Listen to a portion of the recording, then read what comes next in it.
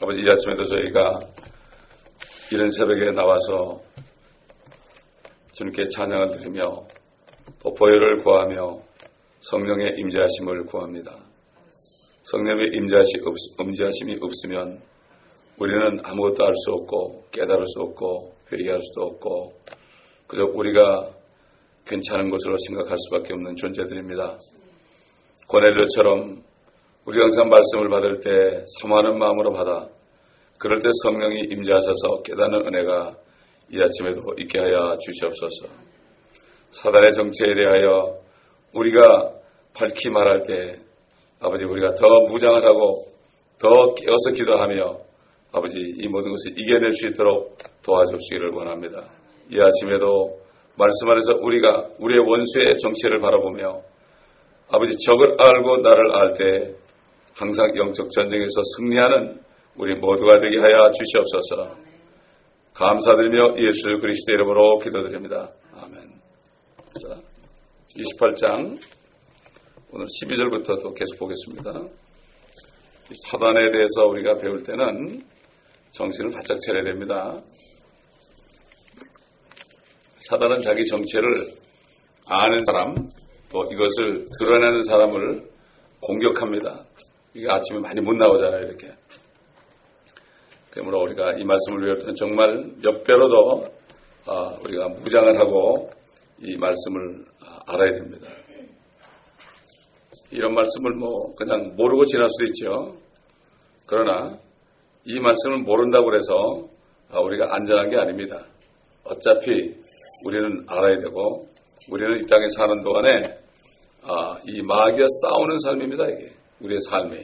우리의 싸움은 혈과력이 아니고 정사와 근세와 어둠의 주관자들과 높은 곳에 있는 영적 악에 대함이다. 이렇게 사도 바울이 에베소 교회 성도들에게 말씀하신 것처럼 우리는 전투하는 전사들이지 이 땅에 그냥 편안하게 먹고 살다가 거기 가는 것이 아닙니다. 자, 12절부터 보겠습니다. 인자야, 두려워하게 애가를 지어 그에게 말하라. 주 하나님이 이같이 말하노라. 너는 완전한 규모를 확증하는 자라. 지혜가 충만하고 아름다움이 완벽하도다. 네가 하나님의 동산 에덴에 있어 모든 귀한 돌인 홍보석과 황옥과 금강석과 녹보석과 얼룩만호와 벽옥과 사파이아와 에메랄드와 홍옥과 금으로 덮여 있었고 네 북들과 관악기들이 만들어짐이 네가 창조되던 날에 네 안에 예비되었도다. 너는 기름 부음을 받은 덮는 그룹이라. 내가 너를 그렇게 세웠더니 네가 하나님의 거룩한 산 위에 있었고 네가 불의 돌들 가운데를 위아래로 걸었도다. 네가 창조된 날로부터 죄악이 네게서 발견되기까지 너는 네 길에 완벽하였도다. 여기까지 보겠습니다. 어제 우리가 읽었지만은 이 말씀이 짧은 몇 마디 말씀이지만은 여기서 우리가 많은 것을 알아야 됩니다. 창조된 날로부터 죄악이 네게서 발견될 때까지 완벽하였다. 아담은 이런 적이 없습니다. 아담이 그런 적이 없습니다. 아담에게서 최초의 죄가 발견된 게 아닙니다. 아담은 죄를 짓긴 했습니다. 그러나 죄의 기원은 아닙니다. 죄를 처음 진 자는 바로 사단이라고 성경은 말씀하고 있습니다. 아담은 완벽하지 못하기 때문에 사단에게 넘어간 이브의 말을 듣고 그 선악과를 먹었고 그래서 죄를 짓게 된 것입니다. 그런데 마귀는 죄의 자체입니다. 그리고 죄악의 근원입니다. 이것을 알아야 돼요. 그래서 죄와 사망의 군세를 잡은 마귀입니다. 하나님께서는 에스겔을 통해서 그 당시 사람인 두로 왕에게 말씀하시지만 사실은 마귀에게 말씀하고 계신 것입니다. 여러분, 예수님께서도 제자들과 다닐 때 실질적으로 어떻게 했습니까? 베드로가 예수님이 죄 때문에 죽으셔야 된다 그러니까 그런 일이 절대로 주님에게는 일어나지 않을 것입니다. 이렇게 얘기할 때 뭐라 하십니까? 베드로야 그랬습니까? 돌아서서 베드로에게 말씀하시기를 사탄아 내 뒤로 물러가라. 그때 당시 예수님은 사탄에게 얘기한 겁니다. 마찬가지입니다. 두로 왕에게 얘기할 때 바로 사탄에게 얘기한 거예요. 이걸 알아야 됩니다. 우리가. 그러니까 때로는 우리 안에 사탄이 들어가서 우리를 사용할 때가 있어요. 그럴 때 사탄아 물러가라. 이럴 수 있어야 됩니다. 이게 기분 나쁠지 몰라도 주님께서는 정말 베드로가 주는 그리스도시요 살아계신 하나님의 아들이라는 신앙 고백을 했을 때 네가 정말 이것을 알게 한 것은 하늘에 계신 아버지요. 그렇기 때문에 이 반석 위에 내 교회를 세운다. 그리고 지옥의 문들이 이기지 못한다. 그렇게까지 칭찬했거든요.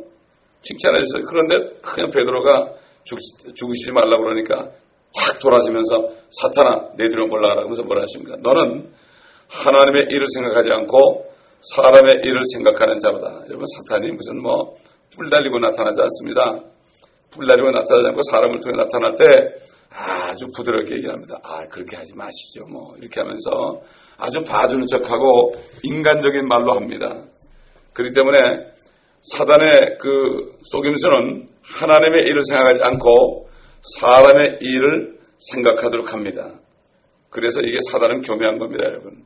사단이 역사하는 사람들이 대개 보면 아주 점잖고요. 아주 교양 있고 아주 믿음 좋은 것처럼 보입니다. 그러나 그렇지 않습니다. 인본주의, 소위 인본주의라는 것이 바로 하나님과 대적하는 것입니다. 인본주의가 뭡니까? 쉽게 말해서 휴머니즘입니다. 인권을 주장하는 거 있잖아요. 사람의 입장을 하나님보다도 더 생각하는 게 이게 바로 사단의 술책이에요. 이거를 알아야 됩니다. 이걸 모르니까 그러니까 그 마귀의 술책을 알기 위해서 전신갑주를 입으라. 그러니까 결국 하나님의 말씀을 모르면 안 되는 거예요. 하나님의 말씀 모르면 소용없어요. 아무리 교회 오래 다녀도 말이죠. 그러니까 너는 완전한 규모와 충만한 지혜와 완벽한 아름다움을 이루었도다 하는 말씀은 두려워하게 하는 말씀이 아니라 너는 그럴 때는 바로 마귀에게 하는 말이죠. 그렇기 때문에 두로왕이라는 그 사람과는 아무 상관이 없습니다. 베드로가 주여 그렇게 하지 마십시오. 절대로 그런 일이 일어나지 않을 것입니다. 왜 그랬습니까? 베드로가 주님이 죽으시면 큰일 나잖아요. 다 버리고 따르는데 주님이 죽으시면 자기 어떻게 먹고 살아요? 사람의 일을 생각한 거죠. 그렇지 않습니까? 그래도 어부들 이런 무식한 사람들이 주님 따라다니니까 인기가 있었고 마치 정말 그 당나귀가 돼서 말이죠. 주님을 태우고 다니는데 사람들이 주님 보고 막 그냥 기뻐하고 막 그냥 할렐루야하고 그러니까 당나귀 된 그 제자들도 얼마나 기분이 좋았겠습니까? 근데 주님이 돌아가신다고 그러니까 이거야말로 큰일이거든. 절대로 일어나지 않습니다. 절대로 일어나지 않습니다. 이렇게 얘기한 거죠. 요즘도 육신적인 크리스찬들이 자기 먹고 사는 거 먼저 생각하지 절대로 하나님을 생각하지 않습니다. 교회 정도도 비슷해요. 먹고 사는 거 먼저 생각하지 주님의 일을 먼저 생각하지 않습니다. 그러니까 먼저 하나님의 왕국과 하나님의 의를 구하는 것은 먼저 주님의 일을 생각하라. 그리고 하나님의 의를 생각하라. 그러면 이 모든 것 더해줄 것이다. 문제는 뭡니까? 믿음이 없습니다. 그 믿음이 없단 말이에요. 그게 안 믿어지는데 어떻게 할 거예요? 그게 안 믿어진다고요.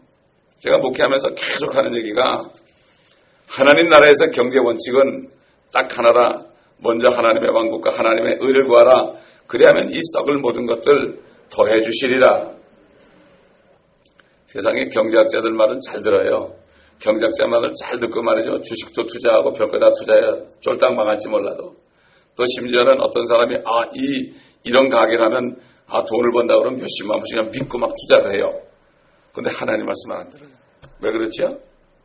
사단 때문에 그렇습니다. 이걸 못 믿게 하는 거죠. 왜냐하면 사람들이 하나님 말씀 믿으면 큰일 나거든요, 자기는. 그렇기 때문에 우리는 다시 한번 마음에 새게 됩니다. 정말 사단은 교묘하다. 완전한 규모와 충만한 지혜와 현명한 아름다움이 있는 자입니다. 그가 죄를 지었지만 아직도 그렇습니다, 여러분.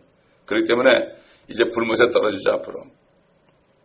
마귀는 그 자체 아름다움, 그가 지혜와 아름다움이라는 두 가지 면에서 완전한 존재죠.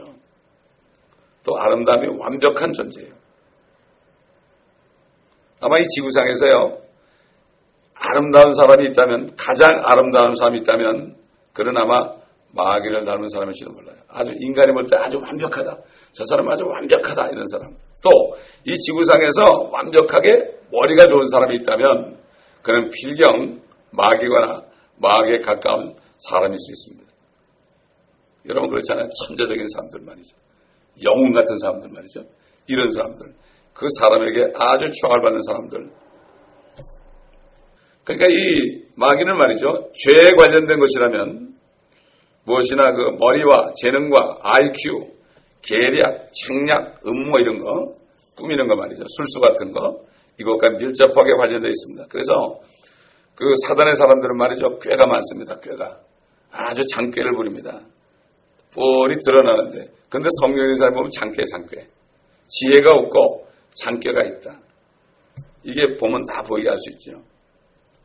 그리고 또 이 사탄과 관련되고 죄와 관련된 사람들은요. 대부분 그 몸에 장신구를 막 그냥 붙이고 다니고요. 향수 뿌리고 다니고 화려한 옷과 또 얼굴을 그냥 엄청나게 치장을 하고요. 이런 것들. 또한 돈과 밀접한 관계가 있죠. 돈을 추구하죠. 그리고 그렇지 못할 경우는 말이죠. 그렇게 안 되잖아요. 그렇게 하고 싶은데 안 되면 어떡합니까? 마약을 하는 거예요. 마약을 해가지고 환각세계 속에서라도 자기가 그렇게 느끼기를 원하는 거예요. 그래서 요즘에 그 마약과 술과 섹스 이런 것들이 많이 발전해 있는 겁니다. 여러분. 자기가 뭔가 해야 되는데 안 되는 거예요. 그러니까 몸부림치다가 그걸 하면 그 환상의 세계에 들어갑니다. 여러분. 그 마리아나 같은 거 한 사람 얘기 들어보면은 그거 하면 붕붕 뜬대요. 자기가. 그게 소위 하이라고 그래요. 하이 된다는 게 뭐죠? 마귀는 공중에 있지 않습니까? 하이가 된다. 그게 속는 거죠. 다. 그렇기 때문에 이 세상 어느 구석을 봐도 범죄가 있는 곳에 이런 것들 이게 관련되지 않은 것이 없어요. 마약과 술과 섹스죠. 이런 요소들이 있는 곳에는 이런 곳에 범죄가 또 일어나지 않는 곳이 없죠. 그런데 반드시 범죄가 따르게 되어 있습니다. 이게 다 사단에게 속은 사람들이죠. 여러분 13절에 보면 네가 하나님의 동산 에덴에 있어 모든 귀한 돌인 홍보석과 황옥과 금강석과 녹보석과 얼룩마루와 벽옥과 사파이어와 에메랄드와 홍옥과 금으로 덮여 있었고 14절에 보면은 기름 부음 받은 덮는 그룹이라 했죠. 기름 부음 받은 자는 왕이나 제사장이나 선지자죠. 그런데 마귀가 지상에서 앞으로 제사장처럼 나타난다는 것을 알 수가 있어요. 어떻게 하면 제사장이 그 앞에 흉부에다가 12보석을 붙였죠. 이런 보석이에요. 비슷한 보석이죠. 지금 10가지 나왔지만은 거기는 12가지입니다. 비슷한 거죠. 같은 것들이 거의 대부분이에요. 또 그 다음에 새 예루살렘에 있는 뭐지요? 기초석. 비슷합니다. 마귀는 모방하거든요. 하늘에서 다 봤습니다. 그래서 이 땅에 있는 그 대제사장 그 흉부에 붙이는 12보석은 그것은 이스라엘의 12지파를 상징하죠. 그래서 이스라엘이 독특한 보물이다. 보석 같다. 그리고 또 그리스도인들도 독특한 백성이다. 보물이다. 이렇게 얘기했죠. 사단도 자기 자신을 그렇게 위장하는 거죠. 마귀가 하나님 그 에덴 동산에 있던 것은 어디입니까? 그 6,000년 전에 창세기 2장 3장이죠. 그때는 마귀가 에덴 동산에 있었어요. 하나님도 계셨어요. 그래가지고 하나님도 아담에게 얘기하고 마귀도 얘기하고 그랬죠. 그때 마귀는 모든 종류의 값진 보석들로 덮여 있었는 것을 알 수 있어요. 그때 에덴에 있을 때. 여기 분명히 성경에 나오잖아요. 네가 하나님의 동산 에덴에 있어 그랬잖아요. 에덴은 한 군데밖에 없어요. 에덴은 하나님의 동산은 이 땅에 에덴밖에 없습니다. 에덴 동산에 있을 때 이렇게 휘황찬란했단 말입니다. 그러니까 이브가 홀딱 빠진 거죠, 그게. 요즘도 그렇잖아요. 그 욕심 많은 여자들은 뭐 그냥 사치하는 거 보면 정신이 확 그냥 혼란해져가지고 거기 홀딱 빠져버리죠. 마찬가지입니다. 그래서 이브가 빠졌고 이브의 자손의 여성들이 그렇게 많이 빠진다는 걸 알 수 있어요. 그 보석만 보면 정신이 없잖아요. 남자들이 말이죠. 다이아몬드와 치카레트만 갖다 주면 홀딱 넘어서 결혼하겠다고 그러잖아요. 이게 그래서 이게 이브의 자손들이죠. 그러니까 하나님의 자녀, 성녀로 건넌 사람들 그렇지 않은데 일반 죄인들은 대개 다 넘어가죠. 그런 것만 주면은 뭐 그 사람이 어떤 사람이 상관없이 그게 그냥 빠져가지고 쏙는 것을 많이 봅니다. 그 마귀는 이렇게 값진 보석들로 덮여 있었다는 것을 이 본문을 보면 알 수 있어요. 우리가 뭐 본 적이 없잖아요. 에덴에는 마귀가 어떻게 생기는지요. 아까 얘기한 대로 새 예루살렘을 이미 모방하고 있다. 새 예루살렘. 또 히브리서 9장 11절에 그 대제사장의 영광과 위엄을 가장하고 있었죠. 우리 히브리서 9장 11절 찾아보죠. 그러나 그리스도께서는 다가올 선한 것들의 대제사장으로 오셔서 손으로 짓지 아니한 곧 이러한 건물이 아닌 더 크고도 온전한 성막을 통하여 염소와 송아지의 피로 아니하고 오직 자신의 피로 한 번 성소에 들어가셔서 우리를 위하여 영원한 구속을 이루셨느니라. 주님이 영원한 구속을 이뤘다고요. 구속이가 뭐죠? 죄의 값을 치러준 걸 얘기해요. 구속이라는 것은 모든 죄의 값을 다 치러준 겁니다. 우리가 회개하고 예수를 믿을 때 우리의 모든 죄가 다 치러진 것이 2000년 전에 치러진 것이 효력을 발생하는 거예요. 효력. 주님은 사인했죠. 계약서에. 우리가 사인하면 되는 거죠. 마찬가지로 사단이 이 땅에 내려올 때 적그리스도라는 게 뭐죠? 그리스도를 흉내내는 거죠. 예수 그리스도가 대제사장 아닙니까? 그렇죠? 흉내내는 거예요. 에덴에서부터 흉내냈습니다. 이렇게. 그래서 항상 그리스도의 영광을 또 위엄을 가장하고 있는 거죠. 그래서 마귀는 모조품 대제사장이라 하는 것을 알 수가 있죠. 성경에서 대제사장에 대해서 어떻게 말씀하시는지 우리 한번 출애굽기 28장 2절 3절 보겠습니다. 너는 네 형 아론을 위하여 영광과 아름다움을 위한 거룩한 의복을 만들지니라. 너는 내가 지혜의 영으로 충만케 한 마음이 지혜로운 모든 자에게 말하여 그들로 아론을 성별케 할 그의 옷을 만들게 하여 그가 제사장 직분으로 나를 섬기도록 하라. 그 제사장의 그 에봇은 굉장히 화려했습니다. 아주 아름다웠습니다. 굉장히 아름다웠죠. 자, 그 다음에 15절부터 20절 보겠습니다. 15절, 20절. 28장 15절, 20절. 너는 심판의 흉배를 정교한 솜씨로 만들되 에봇의 솜씨에 따라 만들며 금실과 청색, 자색, 주홍색 실과 가늘게 꼬은 배실로 그것을 만들지니라. 그것을 두 겹으로 네모 반듯하게 하되 그 길이도 한 뼘, 그 폭도 한 뼘이 되게 하며 너는 보석들을 네 줄로 하여 보석들을 박아 끼우되 첫째 줄은 홍보석, 황옥, 홍옥이니 이것이 첫째 줄이 되게 하고 둘째 줄은 에메랄드, 사파이어, 금강석이며 셋째 줄에는 라구르, 마노, 자수정이고 넷째 줄에는 녹보석, 얼룩마노, 벽옥이니 그것들을 금에다 끼울지니라. 이 보석들의 이스라엘 자손의 이름들을 있게 할지니 12를 그들의 이름들에 따라 인장을 새기듯 할 것이요 각 보석의 12지파에 따라 그 이름이 있게 할지니라. 너는 흉배 위 양끝에 순금으로 꼬아 만든 사슬을 만들고 흉배 위에 두 금고리를 만들어 그 두 고리를 흉배 양끝에 달고 꼬은 두 금사슬을 흉배 끝에 있는 두 고리에 매어 꼬은 두 사슬의 다른 양끝을 두 장식에 고정시키어 그 앞에 있는 에봇의 어깨띠에 달지니라. 여러분 여기 지금 금강석이 나오죠. 금강석이 뭡니까? 금강석. 이게 지금 다이아몬드입니다. 다이아몬드. 다이아몬드가 말이죠. 이렇게 큰 게 넓적한 게 달리는데 이게 몇 카라트 될까요? 한 100카라트도 넘겠죠. 그러니 뭐 얼마나 다른 보석과 전부 큼직큼직한 보석에 넓적한 거예요. 이거를 쫙 달고 있으니 얼마나 휘황찬란하겠습니까? 세상에 어떤 사람도 그런 보석을 지닌 사람은 없습니다. 지금. 이렇게 이게 뭐죠?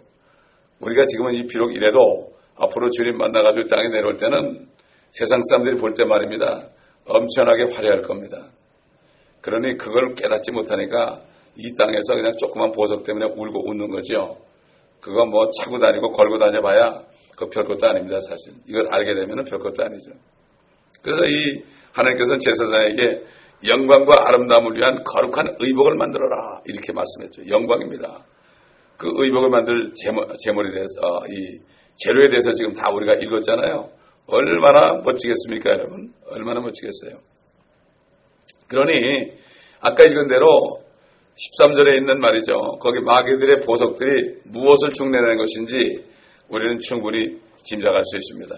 그래서 마귀는 그리스도인데 진짜 그리스도를 흉내내기 때문에 적그리스도라는 거예요. 적그리스도. 그거 원래 그리스도. 기름 부음 받은 덮는 그룹이라는 것은 그도 그리스도라는 얘기입니다. 예수님도 기름 부음 받았기 때문에 왕으로 기름 받았죠. 선지자로 대제사장으로. 하나님이지만 인간이 돼가지고 그렇게 기름 부음 받은 거죠. 그래가지고 이 마귀를 죽이려고 그렇지 않습니까? 그 그리스도가 적그리스도가 됐으니까 이제 하나님이 사람이 되셔가지고 그래가지고 그 적그리스도를 죽이려고 하나님이 이 땅에 오셔서 우리 죄 때문에 죽으시고 먼저 마귀를 멸하기 전에 죄를 멸하고 그 다음에 사망을 이겨야만 마귀를 심판할 수 있기 때문에 공의법에 의해서 그렇게 한 거죠. 13절 보니까 네 북들과 관악기들이 만들어짐이 네가 창조되던 날들에 네 안에 예비되었다. 마귀는 이렇게 금과 보석으로만 덮고 있는 것이 아닙니다. 북은 일종의 탬버린 같은 거예요. 탬버린. 요즘은 찬양할 때 탬버린 치는 사람도 많이 있죠. 관악기라는 거는 입으로 발음을 불어넣어가지고 내는 악기들이죠. 나팔 같은 거 말이죠. 그런 겁니다. 그러니까 마귀는 얼마나 음악과 관련이 되어 있는지 우리가 알 수 있어요. 그가 창조된 날부터 각종 악기들이 그의 안에 예비되었다. 그의 안에 예비되었다. 이렇게 말할 정도입니다. 이렇게 그가 음악과 이렇게 관계를 맺고 있다는 것에 대해서 관련 구절들을 한번 찾아보죠. 욥기 38장 보면은 아름다운 음악 소리를 듣고 하늘의 소리라고 말하는 사람도 있다. 이런 얘기죠. 욥기 38장을 읽으면서 하늘의 소리다. 그래서 그러죠. 누가 연주라고 노래하면 뭐라 하죠? 그 사람은 천상의 목소리를 가졌다. 이거는 천상의 하늘에서나 들을 수 있는 연주다. 그렇죠? 이렇게 하는 걸 우리가 많이 볼 수 있죠. 욥기 38장 보겠습니다. 4절부터 내가 땅에 기초들을 놓을 때 네가 어디 있었느냐? 네게 명철이 있다면 분명히 밝히라. 누가 그 치수를 지었는지 네가 아느냐? 누가 그 위에 청량줄을 띄었느냐? 그 기초들은 무엇 위에다 고정시켰으며 모퉁이 돌은 누가 놓았느냐? 언제 새벽별들이 함께 노래했으며 하나님의 아들들이 모두 기뻐서 소리쳤느냐? 자, 이게 보면 창세기 1장 1절의 상황입니다. 이게 하나님이 하늘과 땅을 창조하실 때 이런 일이 있었던 거예요. 그래서 욥기는 말이죠. 창세기보다 먼저 기록됐습니다. 창세기보다. 언제 새벽별들이 함께 노래했으며 하나님의 아들들이 기뻐 소리쳤느냐. 우주를 창조하는 것을 보고요. 새벽별들이 함께 노래했다는 얘기죠. 요한계시록 1장에 보게 되면은 주님께서 오른손에 7별을 들고 있었죠. 7별. 1장 20절에 7별은 7교회의 천사들이다. 별이라는 건 천사를 얘기하죠. 그래서 그 욥기 38장에는 새벽별들은 요한계시록 1장 6절에 7별과 같은 그런 별들을 얘기합니다. 그 천사들을 말하는 거죠. 이 천사들은 하나님의 창조 때 그 아침의 아들 루시퍼가 지휘하는, 그때는 지휘자였어요. 마귀가 모든 악계 그 안에 있었기 때문에 지휘하는 가운데 합창을 하면서 하나님을 찬양한 거죠. 하늘의 결국 그는 지휘자입니다. 하늘 찬양의 지휘자입니다. 별들이 노래한다는 말을 들으면 사람들이 시적으로 그냥 표현한 것처럼 들리죠. 그러나 별들은 진짜 음성학적으로 노래합니다. 여러분 별 보세요. 별을 이렇게 보고 있으면 지금 별이 안 보이는데 산꼭대기에 올라서 별을 보면 반짝반짝 별이 반짝반짝 하는데요. 진짜 그거야말로요. 우리가 이 귀로 못 들어서 그렇지. 이 죄인들의 귀를 못 들어서 그렇지. 그게 정말 영적으로 귀를 듣는다면 엄청난 오케스트라예요. 엄청난 오케스트라. 못 보잖아요. 공해 때문에 못 봅니다. 제가 브라질 갔을 때 인디안촌을 갔는데 불이 없이가 깜깜한데요. 하늘에 별들이 얼마나 많은지 그냥 우리 눈에 떨어지는 것 같아요. 그리고 별자리가 이쪽 북방과가 완전히 달라요. 여기 보지 못하는 별들이야 다. 그렇잖아요. 반대쪽이니까 못 보는 거죠. 우리 위만 보죠. 거기는 아래만 본단 말이에요. 지구 아래만. 남만 보니까 정말 그때 함성을 질렀어요. 우리가 함성을 지르고요. 그런 적이 있는데 아주 얌전한 분이 따라가는데 그분은 보통 말도 안 하는 분이 거기서 소리를 막 지르더라고. 이게 뭡니까? 영적으로 그 소리를 듣는 거죠. 별들이 빛을 발하는 건데 빛은 파장을 가지고 있습니다. 여러분 파장 촥촥촥 나갑니다. 빛의 파장이 진동할 때 사실은 소리가 나는 거죠. 그러나 우리 청각신경은 그것을 감지하지 못할 뿐입니다. 마귀는 하늘에서 떠나기 전에는 하나님의 아들들과 함께 있었다는 걸 볼 수가 있습니다. 이 하나님의 아들들은 말이죠. 아담이 창조되기 전에 있는 자들입니다. 사람이 아닙니다. 천사들입니다. 여러분. 천사들이 하나님의 아들이라고 했어요. 천사들은. 아담도 하나님의 아들이라고 그랬죠. 누가 보면은. 그러니까 이 아들들은 아담 이전의 존재들인데 욥기 38장에서 우리가 읽을 수 있죠. 욥 보고 네가 그때 어디 있었느냐? 넌 나지도 않았다 이런 얘기죠. 아담도 나지도 않았다 이런 얘기예요. 너 그럴 때는 아담의 자손을 얘기하죠. 그러니까 하나님께서 창세기 1장 1절에 창조 사역을 마치셨을 때 다시 말해서 아직 아담이 창조되기 전에 하나님의 아들들이 모두 기뻐서 함성을 외쳤고 또 함께 노래했다는 것을 알 수가 있습니다. 여기에 기름 부음 받은 덮는 그룹이었던 마귀가 그들과 함께 있었습니다. 함께 있었어요. 이처럼 마귀는 창세기 1장 1절 이전부터 하나님의 아들들과 함께 있었고 그가 창조되는 날에 각종 악기들이 그 안에 예비되어 있을 정도로 음악은 그가 수행하던 가장 기본적인 기능이었죠. 천사들 구성된 하늘의 성가대를 지휘하는 것은 당연한 겁니다. 덮는 그룹이 바로 그렇게 한 것을 알 수 있죠. 지구상에 말이죠. 이 음악적인 기능이 부여된 최초의 인물이 사실 다윗입니다. 왜냐하면 이 덮는 그룹이 마귀에 대해서 그렇지 그 전에는 진짜 좋은 덮는 그룹이었잖아요. 그래서 이 다윗이 수금을 타게 되면은 하프를 타게 되면은 악신 들렸던 사울이 그 악신에서 노임받고 그랬죠. 악신. 그래서 이스라엘의 찬송 가운데 거하시는 주는 거룩하시나이다. 이렇게 주님께서 시편 22편에 그렇게 다윗의 입을 통해서 말씀하셨죠. 음악이라는 게 굉장히 중요해요. 그렇기 때문에 이 교회에서 이 찬양이 굉장히 중요한 겁니다, 여러분. 찬양이 굉장히 중요한 거예요. 근데 찬양 속에 들어가야 됩니다, 여러분. 그냥 노래만 부르면 재미없죠. 그러니까 노래만 하는 사람 말이죠. 자기 모르는 찬양에 나오면 화를 내요. 왜 화를 내요? 가사를 보면 될 거 아니에요, 가사를. 그럼 배우면 될 거 아닙니까? 어떻게 매일 아는 것만 합니까? 자꾸 배워야 되잖아요. 새 노래로 찬양하라고 그랬죠? 너희는 새 노래로 찬양하라. 모르면 배워야죠. 자꾸 배워야죠. 그리고 그 가사 안에 들어가야 되는데 그게 성령이 없으면 그게 안 됩니다. 그게 안 됩니다. 정말 찬양하는 사람들 보면 정말 아주 기쁨으로 찬양하는 사람들 보면은 그 찬양 가운데 들어가게 되면 말이죠. 그 안에서 주님을 만나기 때문에 불평이 있을 수가 없어요. 어떻게 불평이 있습니까? 찬양을 하는 사람, 노래하는 사람은 그렇죠. 노래하는 사람은 불평이 있죠. 역대상 23장을 보면은 이 다윗이 말이죠. 얼마만큼 음악적인 재능이 있고 얼마만큼 그가 찬양대를 가지고 있는지 볼 수 있습니다. 우리 역대상 23장 3절로 6절 보겠습니다. 역대상 23장. 그리고 그가 이스라엘의 모든 3절 레위인들을 30세부터 그 이상으로 계수하니 남자로 된 명단의 수가 38,000명이요. 그 중에서 24,000명은 주의 전에 이를 돕는 자들이며 6,000명은 관원들과 재판관들이요. 4,000명은 문지기들이요.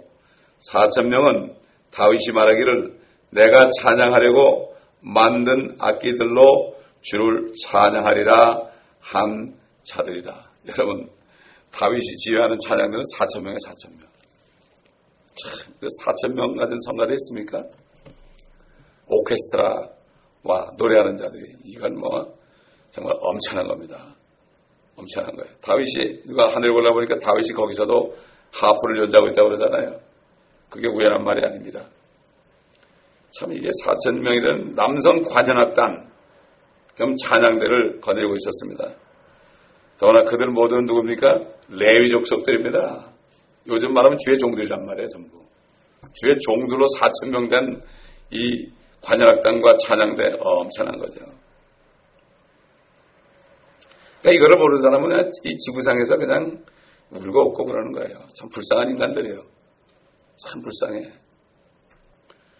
4,000명이라는 레위인 제사장들이 전문 음악인이 돼가지고요. 하나님을 찬양하는 이외에는 아무것도 안 했어요. 이게 사실 믿어지지 않죠, 그렇죠? 근데 정말 찬양하는 사람이 있으면 하나님이 다 서포트합니다. 진정으로 하면. 역대기상 25장에도 나와요. 역대기상 25장 봅시다. 역대기상 25장. 1절부터 보면은 또 다윗과 군대 대장들이 아삭과 헤만과 여두둔의 아들들 중에서 성별하여 하프와 솔터리와 심벌지를 가지고 예언을 하게 하였으니 그들의 봉사했다는 일꾼의 수는 이러하니라. 아삽의 아들들 중에서는 삭굴과 요셉과 느다냐와 아사렐라요. 아삽의 아들들은 아삽의 수하에서 왕의 명에 따라 예언을 하였으며 여두둔에게서는 여두둔의 아들들 그달랴와 스리와 여사야와 하사바와 마티랴 여섯이니 그들의 아버지 여두둔의 수하에서 하프를 가지고 예언하고 주께 감사하며 찬양하더라. 이게 연주하면서 예언했어요. 헤만에게서는 헤만의 아들 부키야, 마타냐, 우시엘, 스부엘과 여리못, 하나니, 엘리아다, 기탈티와 로맘티에셀, 유스부카사, 말로디, 호딜과 마시오시니 이들은 모두 하나님의 말씀을 만드는 왕의 선견자인 말씀을 받드는 왕의 선견자인 헤만의 아들들로 나팔을 부는 자들이라. 하나님께서 헤만에게 14아들과 3딸을 주셨더라. 이들은 모두 그들의 아버지의 소아에 있어 심벌주와 솔터리와 하프로 주의 전에서 노래하며 하나님의 전을 섬겼으니 아삭과 여두둔과 헤만에게 내린 왕의 명에 따른 것이더라. 그리하여 그들의 형제들과 함께 주의 노래들을 배웠습니다. 그들은 배웠어요. 익숙하게 된 모든 사람들의 수가 280명이다. 배워야 됩니다. 배워서 익숙해져야 됩니다. 제가 참 중남미 다니기를 좋아하는 게 말이죠. 우리 마약하던 형제들도 뭐 찬양할 때 글 보고 절대 하지 않아요. 전부 외워가지고 해요. 전부 외워가지고 합니다. 제가 전도사 때 찬양인도 할 때 한 달에 한 번씩 권사님들 한 100명을 모시고 기도원에 올라가서 제가 1시간 찬양인도 했는데 안 보고요. 안 보고 막 하면은 저도 안 보고 그 사람들도 안 보고 다 노인들이 다 따라서 워낙 많이 해가지고 다 외웠어. 그 사람들은 세마포 찬양대가 있습니다. 65세 넘은 사람들은 세마포 찬양대예요. 그 사람들이 찬양 소리가 보통 성가대 찬양보다 훨씬 씩씩해요. 그분들이 단에 올라갈 때도 행진하면서 올라가요. 나팔 소리로 이러면서 올라가 이러면서. 그리고 찬양할 때 이러면서 한다고 이러면서 노인들이. 아이고 보면은 일반 찬양대는 이렇게 보면서 그냥 연습해가지고 그냥 화음 맞추느라고 정신이 없지. 이쁜 소리 내려고. 이 사람들은 뭐 이러면서 막 하는데. 그리고 장로님이 인도를 지휘를 하는데요. 딱 스잔에 올라가서 그러면 합창시켜. 할 수 없는 것이 무엇이냐? 믿는 자에게는 능치 못함이 없느니라. 이러면 다 따라해요. 아멘! 그리고 이제 딱 연주가 나면 또 이 반주자도 70이 넘은 전도사님이야. 얼마나 멋지게 반주하는지 몰라. 음대 성악가 나온 사람인데. 이게 결국은 성령 있는 사람이 그렇죠. 아무리 깨끗했던 목소리 있어도 성가대 아무리 해도요. 정말 성령 있는 사람들 하기 때문에 거기서 문제가 많이 생기는 거예요. 성가대에서. 그래서 저는 성가대 같은 거 안 하는 거예요.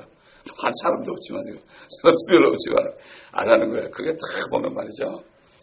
사단의 역사가 좋은 데입니다, 여러분. 네? 음악을 하는 사람이 있으면 사단의 역사예요. 그러나 진짜 찬양하는 사람이 있으면 못해요, 역사. 왜? 하나님이 계시기 때문에. 이 악기를 연주하면서 하나님께 감사하며 찬양하는데 익숙하게 된 사람들이 280명이 된다는 얘기 아닙니까? 이들이 합창하고 합주하는 장면을 한번 연상해 보세요. 어떻게 했는가. 한 사람 한 사람이 전부 성령 충만한 사람이에요. 네. 요즘 성가대들 뭐 노래 좀 잘하면 다 하라 그러죠. 천만에요. 이 땅에서는 다윗이 아니고서는 해낼 수가 없었어요. 레이 족속이 아니고 해낼 수 없었어요. 지금도 마찬가지입니다. 어느 누구도 해낼 수 없어요, 사실. 그래 마귀는 셋째 하늘에서 추방되기 전에 했어요. 이거를. 마귀가 이런 자입니다. 예. 그렇기 때문에 여기까지만 하고 내일 14절부터 또 하겠습니다. 이게 상당히 중요하기 때문에 시간을 참 많이 할애해야 하는데 14절부터 다시 또 하고 또 하도록 하겠습니다. 기도하겠습니다. 아버지 하나님 감사합니다. 우리가 마귀의 정체를 알게 하심을 감사합니다. 아버지, 그러므로 이 마귀가 어떤 자라는 것, 지혜와 아름다움이 완벽하고 찬양주의자이기 때문에 이 땅에서도 아버지 하나님, 자기를 따른 자들을 교회에 많이 심어 아버지 하나님, 자기 부하들이 되게 하는 이때가 되었습니다. 이것을 알지 못하고 교회들은 아버지 성악가들을 노래하는 자들로 세웁니다. 정말 하나님의 사람들을 세우는 것이 아니라 노래 잘하는 사람을 세웁니다.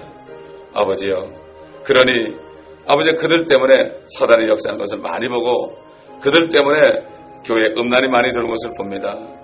이것이 현실적이요, 죄가 들어온 것을 많이 봅니다. 아버지 하나님, 아버지, 이것을 우리가 알게 하셨으니 감사를 드립니다. 우리가 정신을 차리고 이 땅에 사는 동안에 하나님의 사람들을 보고 기뻐하게 하시고 사단의 능력을 받아서 유명이 된 사람들 부러워하지 않고 아버지 하나님이여, 시장하는 사람들을 부러워하지 않고 오직 주님만 바라보며 주님 오실 때 우리가 사단 이상으로 아름답게 되는 것을 바라보며 그날을 바라보며 살 수 있도록 이 말씀으로 우리를 충만케 하시고 말씀으로 우리를 붙잡아 주시옵소서. 이 말씀을 듣는 모든 사람들에게 동일한 은혜를 내려 주시옵소서. 감사드리며 우리 주 예수 그리스도의 이름으로 기도합니다. 우리 주 한 번으로 기도할 때 감사를 드립시다. 사단의 정체를 알게 하셨으니 이제 우리가 속지 않겠습니다. 우리가 영을 분별하겠습니다. 부러워하지 않겠습니다. 그리고 정말로 우리가 주님을 찬양하는 자들이 되겠습니다. 하나님의 지혜를 받기를 원합니다. 하나님의 지혜를 주셔서 저 가짜 적그리스도를 우리가 물리칠 수 있도록 도와주시옵소서. 또 저 병상에 있는 장영순 집사님 위해서 기도해 주시고 우리 거듭나지 않아서 정말 교회 와서 찬양하지 못하는 저들 위해서 기도해 주시고 모두가 다 거듭나서 우리 교회는 모두가 다 찬양대가 될 수 있도록 모두가 다 천상의 찬양대가 될 수 있도록 도와달라고 우리 주 한 번으로 기도하겠습니다.